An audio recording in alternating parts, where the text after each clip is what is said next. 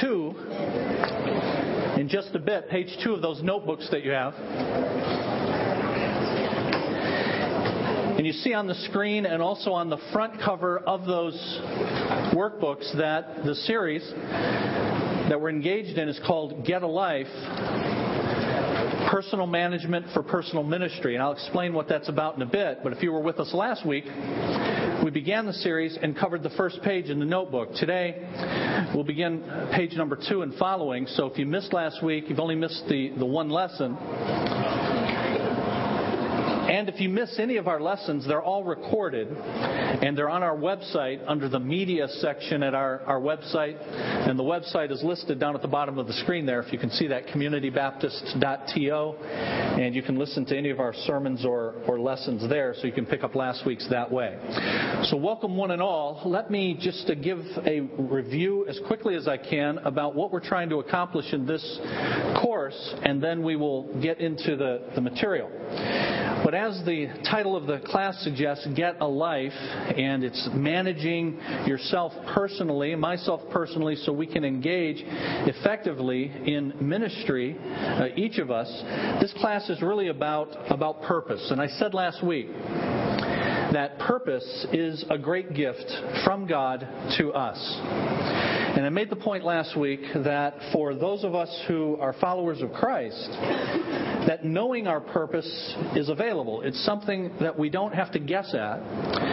There is no excuse, I mentioned last week, for any of the followers of Christ to live what I called aimless lives. To kind of float through life not knowing what I'm here for, what it is I'm supposed to be accomplishing. And so God has given us this great gift that many people never have. They never know what their purpose is. They really don't know why they're here. And not knowing why they're here, they don't order their lives intentionally around that purpose. And so it's a great gift that's been afforded to you and to me, that a good God has written a book and has given us enough instructions about Himself and about ourselves and about His reasons for creating that we can see what our purpose is and then order our lives accordingly, which is the second major point I made last week. That purpose is not only a great gift, but pursuing purpose has to be done intentionally.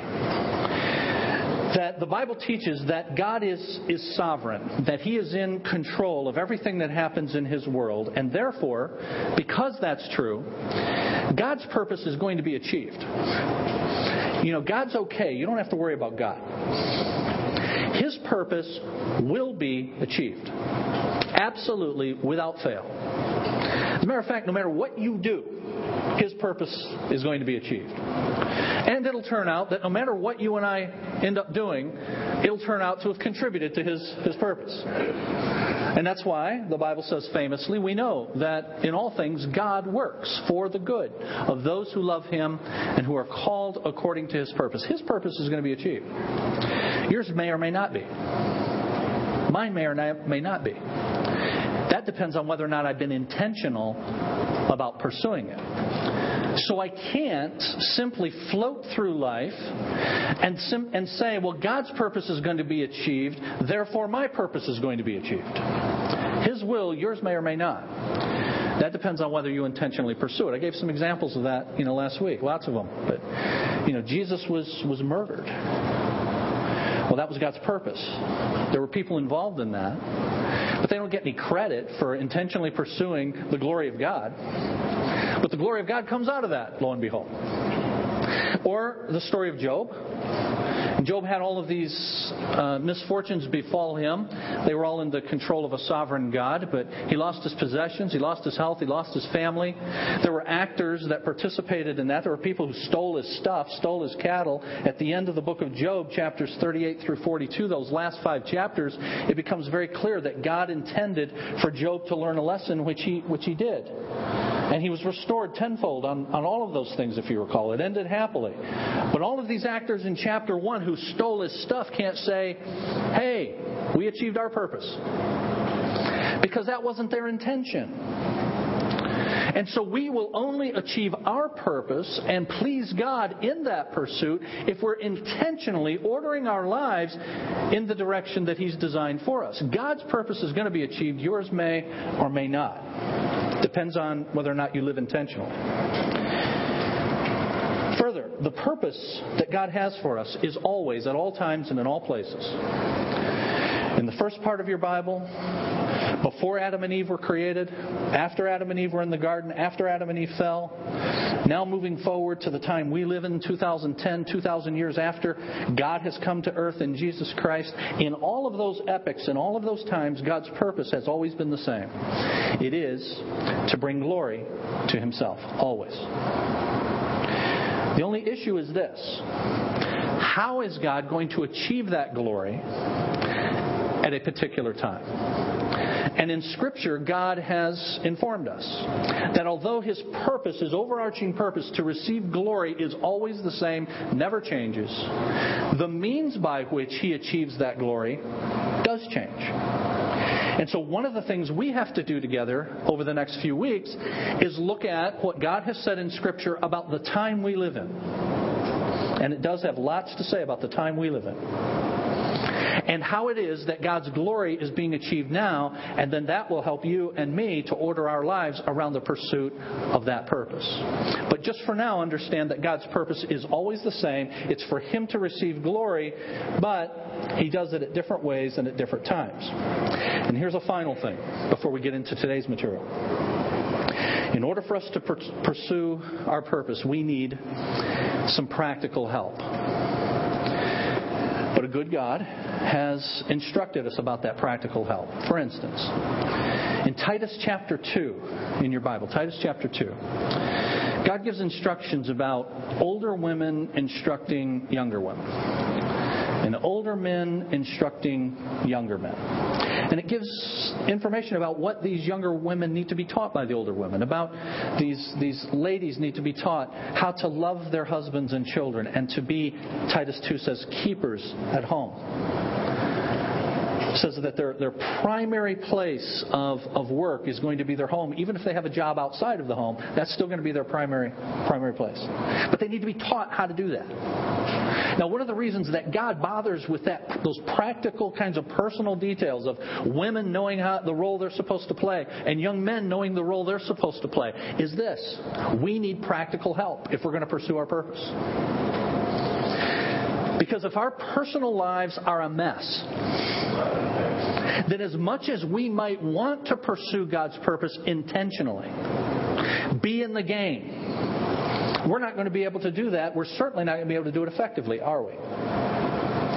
In many of our churches, people exist that way, perpetually. A mess. And we don't do what the Bible says and have older women helping the younger women and the older men helping the younger men to, in effect, get it together, order their lives, so that they can actually pursue what God has called us to pursue. Well, I'm convinced that in order for us to pursue our purpose, it requires practical help, and that the Bible actually commands those of us in the church to provide that help. That's why I've subtitled this series. You see the subtitle, Get a Life, Personal Management for Personal Ministry. Because it's my observation, and I think most of you would agree, you may well be in this situation. I can't really engage in personal ministry, pursuing God's purpose, if my personal management isn't together. So I got to have some personal management so that I can do the personal ministry. And so we're here to help. And part of that help is found beginning on page 2. Providing instruction on how to put together a mission statement for yourself and for myself. And so today is going to be devoted to looking at an example of what a personal mission statement, which is attempting to order your life around your purpose, would look like. Now, of course, nobody has to do this. Of course, you might have a better one. But this is simply an example, and if you've got a better one, great, use it.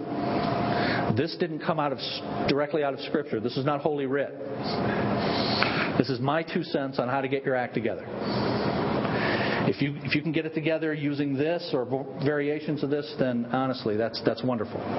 But I think for many of us, looking at something like this and taking it seriously and intentionally pursuing the purpose God has placed us here for and ordering our lives around it is going to be a new experience. Most of us have never done this. Most of us don't happen to life. Life happens to us. We don't go at life. We let life just come at us.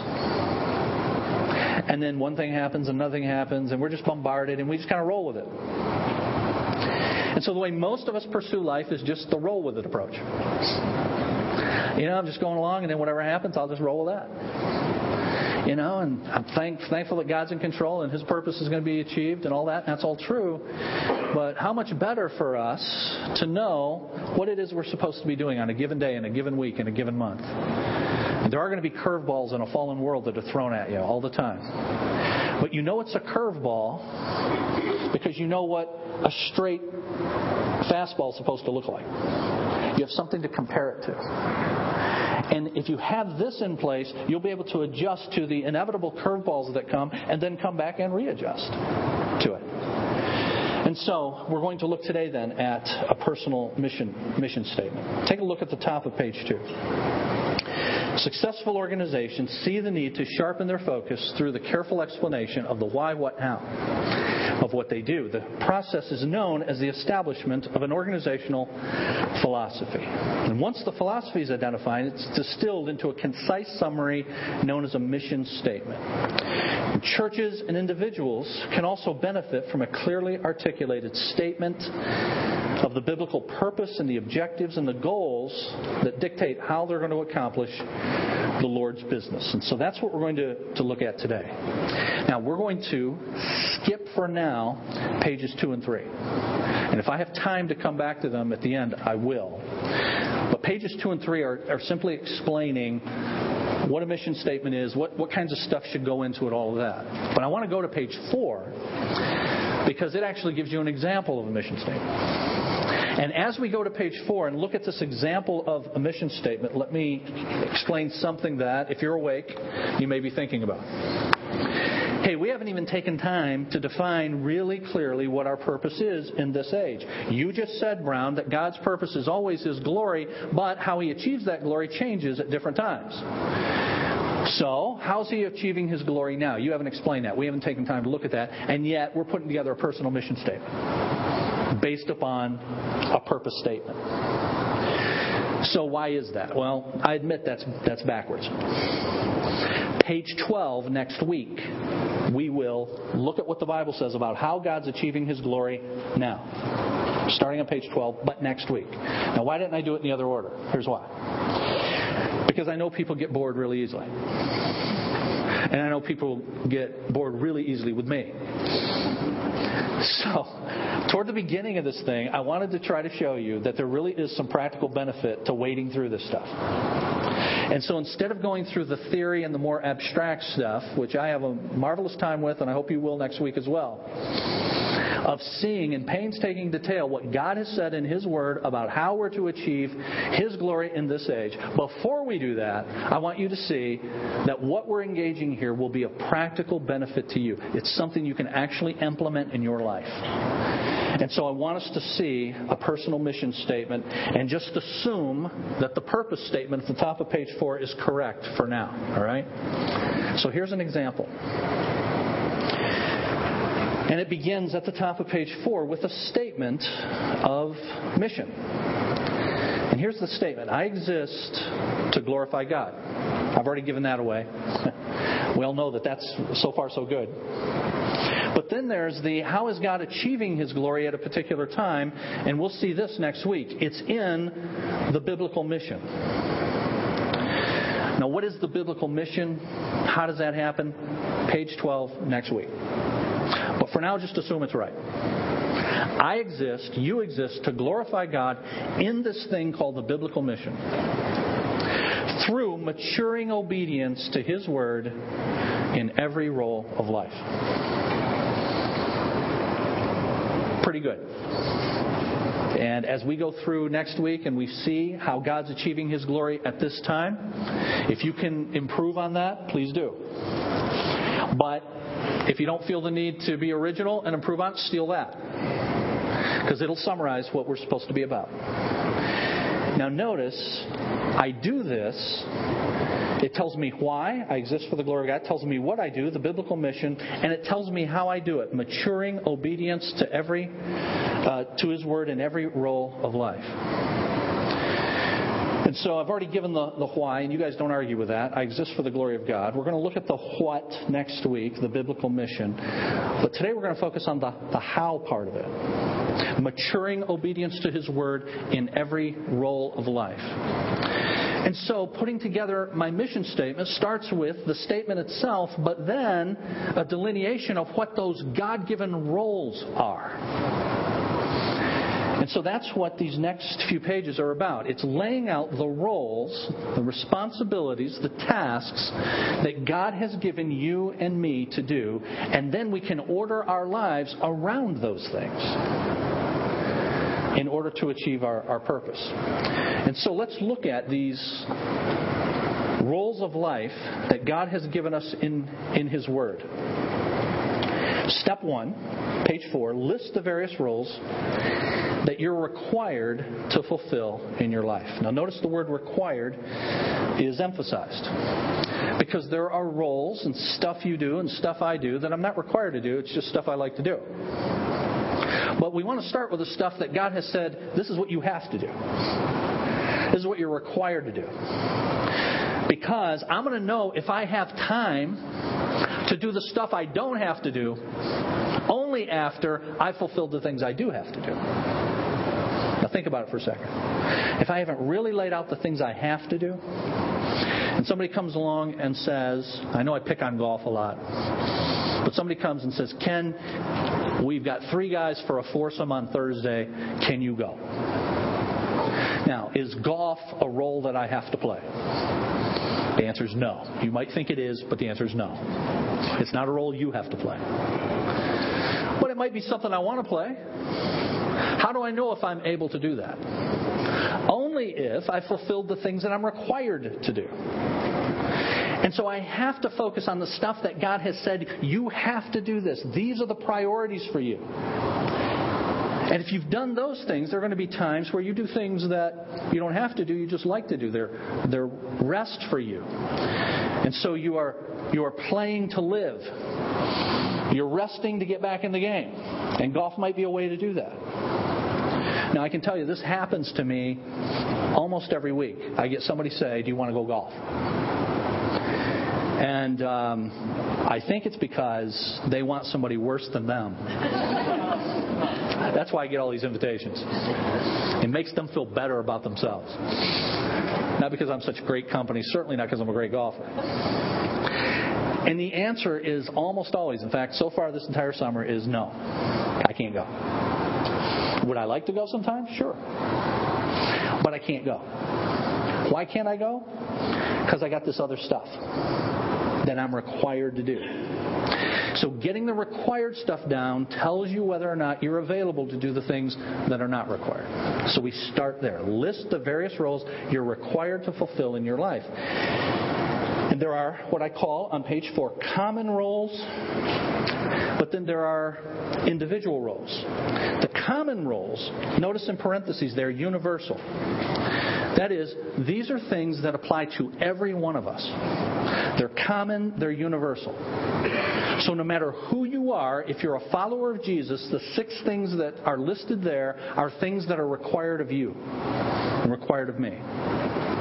As we'll see in a minute, the individual stuff are vocations. They may apply to you, they may not. They're going to be different.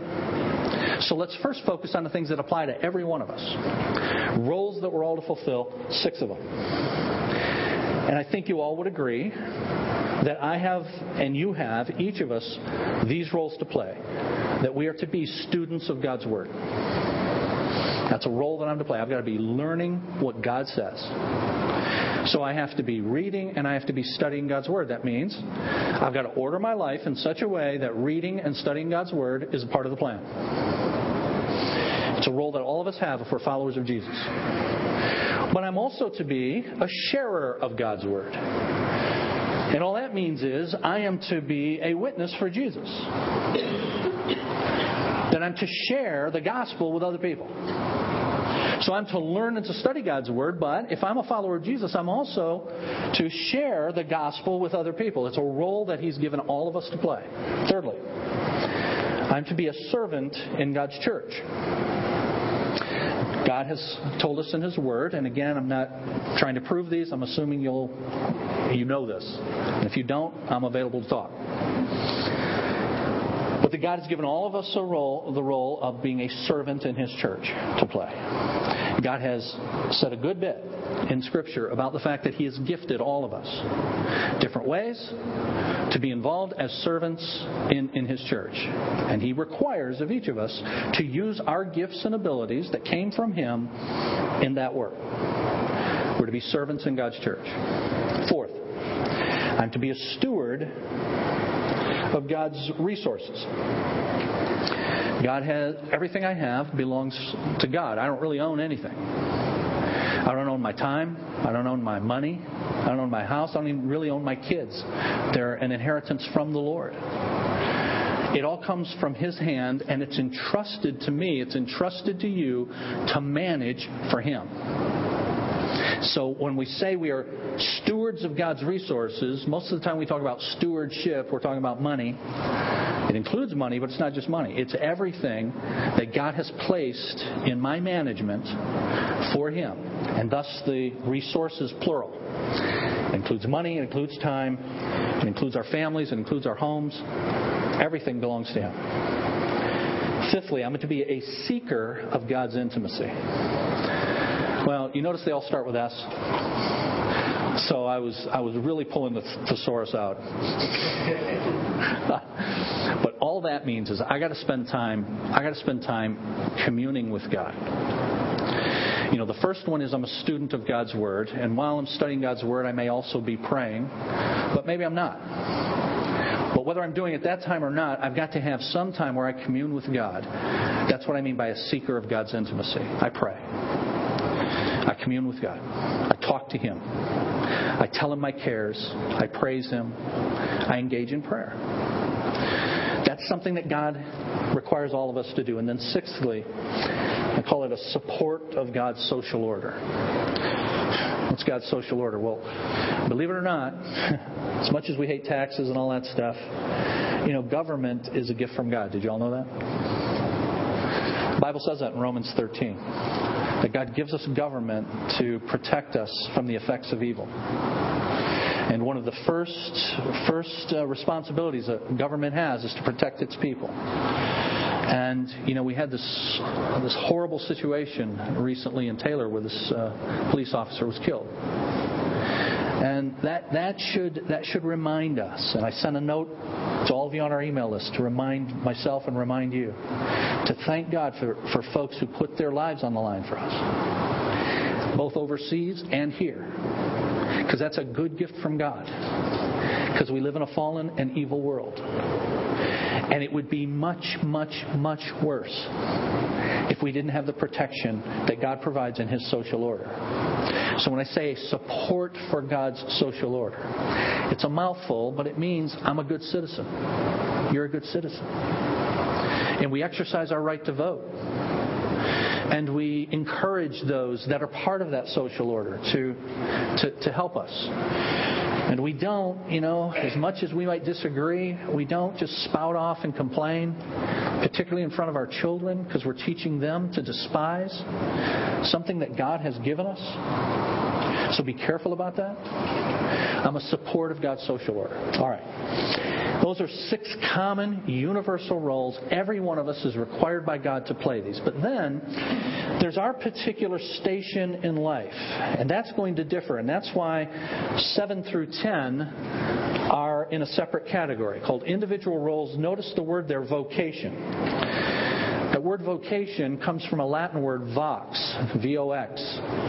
And we get our word voice from it. You ever hear somebody say, so-and-so missed his calling? That idea of calling comes from this idea of vocation or voice. That God has certain things He has all of us to do, but He has particular things for some of us to do. And it's our vocation, it's our calling. And some of those are just providential, demographic sorts of things. Number 10 is something that God has called me to do down at the bottom, but not you. And so, you may or may not be a worker in God's vineyard. You may or may not be an employee outside the home. And so that's why it's an individual thing. Most of us are, but some of us may not be. And so it may not apply to you. But if we are, God has instructions in Scripture about how that's to be fulfilled. A worker in His vineyard. A husband of a God-given spouse. You may not be married. If you're not married, then obviously that doesn't... If you're married and you're the wife, then you're the wife of a God-given husband. But I'm the husband of a God-given spouse, as married. I'm the father of God-given children. You may be married but not have any children. And then in my case, I'm a pastor of a God-given flock. Now, I've explained how that's laid out in those two categories. You're going to have to fill in, and there might be more than 10. I've just come up with 10 for myself. So you may have a bunch of these individual things that God has placed as roles for you, and so you list them. But I've explained the two categories. Now notice this. All 10 of those are I'm a student of, a worker of, a husband of, and then notice the next word after of or in. It's God's. You guys see that? I'm a student of God's Word, share of God's Word, serving in God's church. It's God's resources, God's intimacy, God's social order, God's vineyard, God-given spouse, God-given children, God-given flock. Do you see an emphasis here? That it's all God's? And so I'm just reminding you of that's purposely worded that way. To say that I stand before God, you stand before God in how you're going to fulfill these responsibilities. They're His. All right, so the first step is list the various roles that you're required to fulfill in your life. Here's the second step then on page 5. Identify the biblical principles that direct, and then notice the word that's emphasized, how you're going to play those. So all 6 of those common universal roles, they apply to all of us, and so all 6 of them are filled in. And I have taken all 6 of those and looked at Scripture to say, what does God tell us about how we're to go about each of those? So you take being a student of God's Word. Here's how I am a student of God's Word. I read it and I learn it. I read it regularly and I learn it regularly. That's what God tells me to do. Read it regularly, study it regularly. Now, notice those words read and learn are in italics. In fact, every one of the words that's in italics is a verb. And the reason is because it's something you do now. God's given me these roles, so I've got verbs. Stuff I got to do in order to fulfill those roles.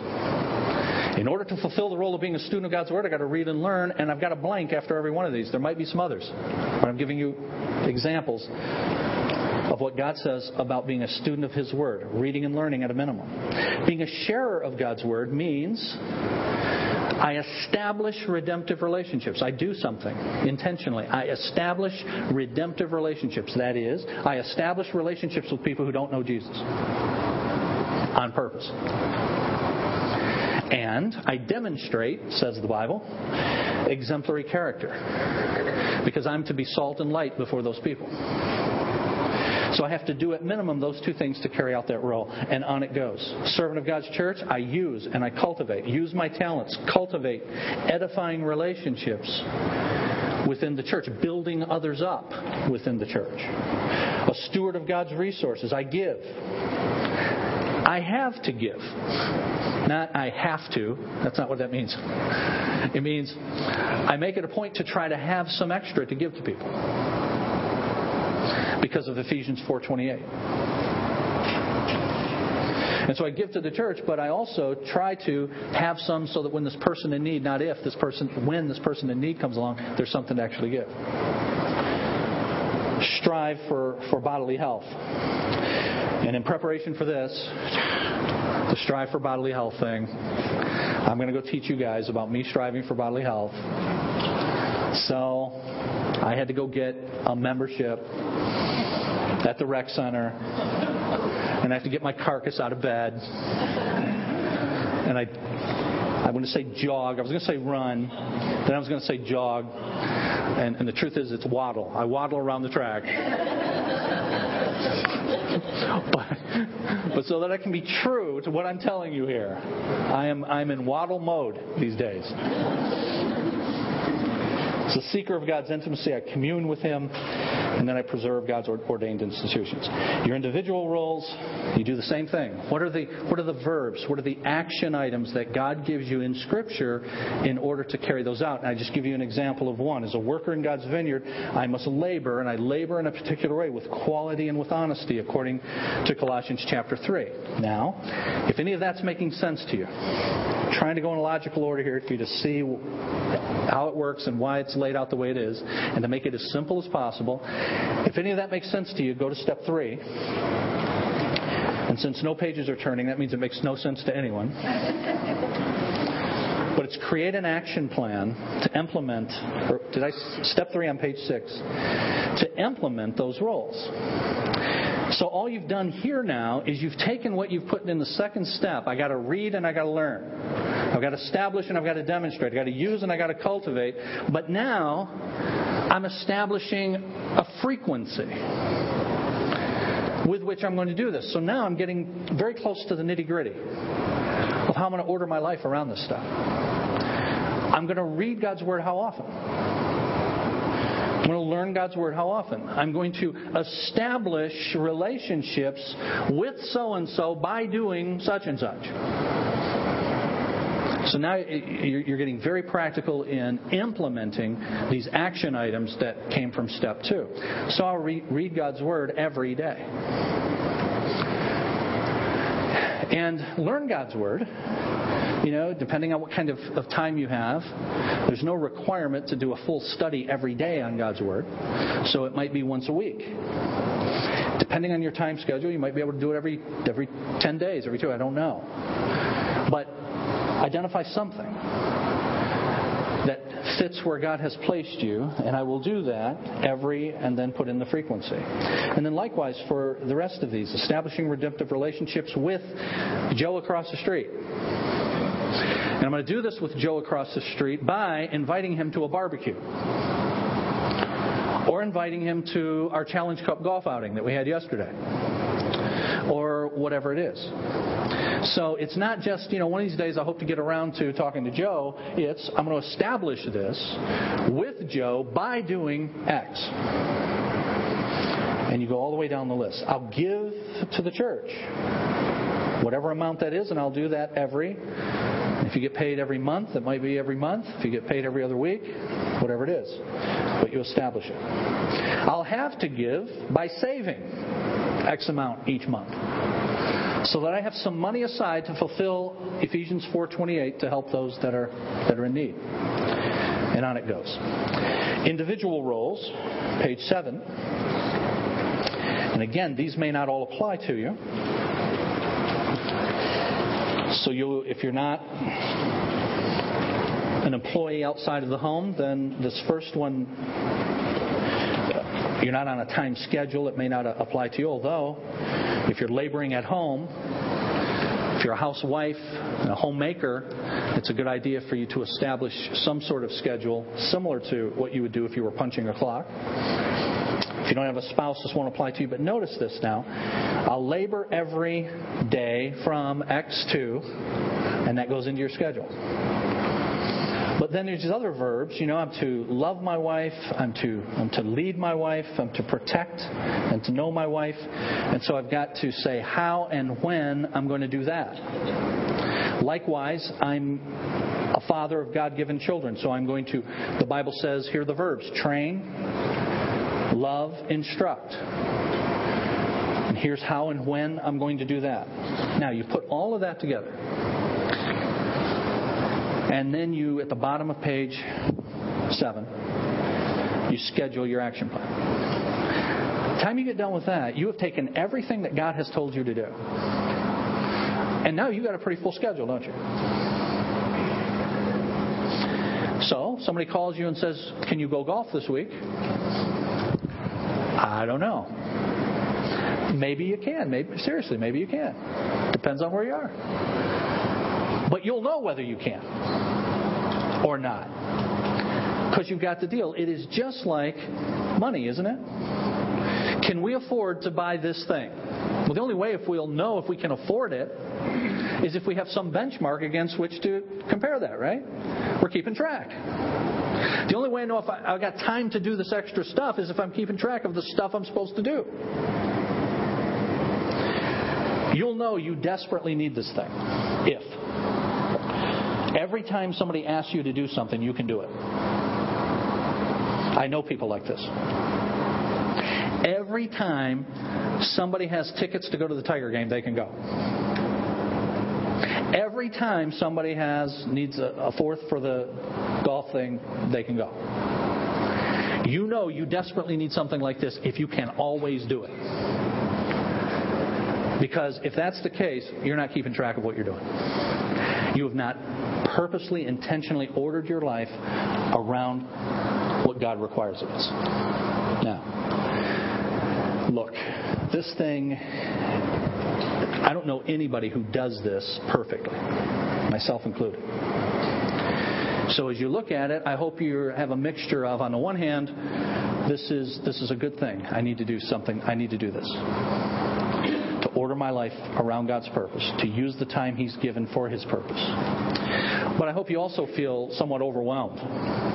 You go, holy cow, I'll never have any fun. I'll never have any time for anything. And the truth is, nobody does this perfectly. Nobody I know does this perfectly. And that is not the point. I said this did not come from Holy Writ. It's not out of Scripture. It is simply wise suggestions for how to implement what Scripture tells us to do. And for most of us, it's going to be a tool that helps us. Now, there always has to be some flexibility in the thing, because curveballs come.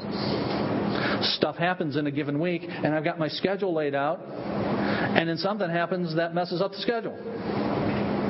You know, you get sick and go into the hospital, that's going to mess up your schedule. And if you're not careful, if you don't have the right mindset, you're not only going to be sick and in the hospital, you're going to feel guilty about being in the hospital. Because you got this stupid sheet that Brown made you fill out. And now I'm not only sick, I'm a big fat sinner as well. Because I'm not doing all this stuff on my list. Well, that's not the point. It's supposed to be a help, not a hindrance. To help us see where we are and to help us order our lives. I will tell you this. If you will do this thing even 3/4 of the way, it will help you immensely. It'll help you get your act together. It'll help you with personal management so that you are able to engage in personal ministry in ways that you cannot right now. And if you're a follower of Jesus, that resonates in your heart. You say, Lord, I want to serve you. I want to serve you effectively. I want to please you. And so I thank you that you're giving me some tool, simple though it be, that helps me see the big picture and how I need to order my life around that big picture. Now, the remaining pages, 8 through 11, are these. They're exactly what we just went over, but all of the individual role stuff is all blank for you to fill in. So this is from 8 to 11, this same sheet, personal mission statement, but only with the common roles filled in, none of the individual stuff. So that you can then go through and say, what individual vocations, callings do I have? If you're a father, then put in what I have. If you're a husband, put in what I have. If you're a pastor, let me know about that. But go through and put the ones that you have, and then go through the same exercise of looking at what Scripture says about the action items associated with each of those, and then how you're going and how frequently you're going to do them, and then implement them. Now, this should go without saying. I've got 1 minute, but as you schedule this, it means you need some tool to schedule it. I mean, back in the day, back when I was a young adult in the 80s, It was before the days of all the automated personal computer stuff. And so all of us carried around planners. And there were day timers. Anybody remember day timers? And Franklin planners. And so everybody had one of these things. And most of us didn't have anything in it, but we wanted people to think we did. So you had to carry one at work. So that was the way you did it, by pen and paper, pencil and paper. Well, you may still be a pencil and paper person. So there's all kinds of that stuff available for you to use to say, I'm going to do this weekly, and so you actually write it down weekly. But most of you are able to automate it. So in your personal management system, in your software, you're able to put it on your calendar right there, and it's able to beep at you, give you nasty messages, tell you that you missed this or it's time for you to go and do this, right? But you need some tool, whether it's a computer tool or a manual handwritten tool, in order to write down and actually schedule it. Now, if I've got that and somebody says, can you do X? I can look at it. I can say, can I do X? Right? Are you available on Thursday? Well, let me look at Thursday. And I've got my stuff that God has told me to do for Thursday. And if I'm available on Thursday, then great. Go and golf. Have a great time. But at least I'll know. And every morning I will wake up knowing that morning I am pursuing the purpose for which God has placed me here. Friends, it's a great, great gift from God. So I encourage you to use that. Begin using that this week. Next week, beginning on page 12, we'll actually see how God wants to implement His pursuit of His glory in the age that we live in, this thing that we call the biblical mission. Okay? Let's pray. We'll be done. Father, we thank you for this time, and even though it's just on this practical tool, it's not a Bible study per se, so it's different for us. But Lord, we believe that it's carrying out what you have told us to do, and that is to help each other. And for older men to help younger men, and older women to help younger women. Because you've given us these responsibilities, and so often they're like balls that we're trying to juggle. And there are so many of them, and they're in no particular order, that they sometimes fall to the ground. And it's very frustrating. Then we come to church and we hear that we're supposed to serve and we're supposed to give of our time and our talent and our treasure. And we come away even more frustrated because I can't keep the balls in the air that I have, let alone do these other things.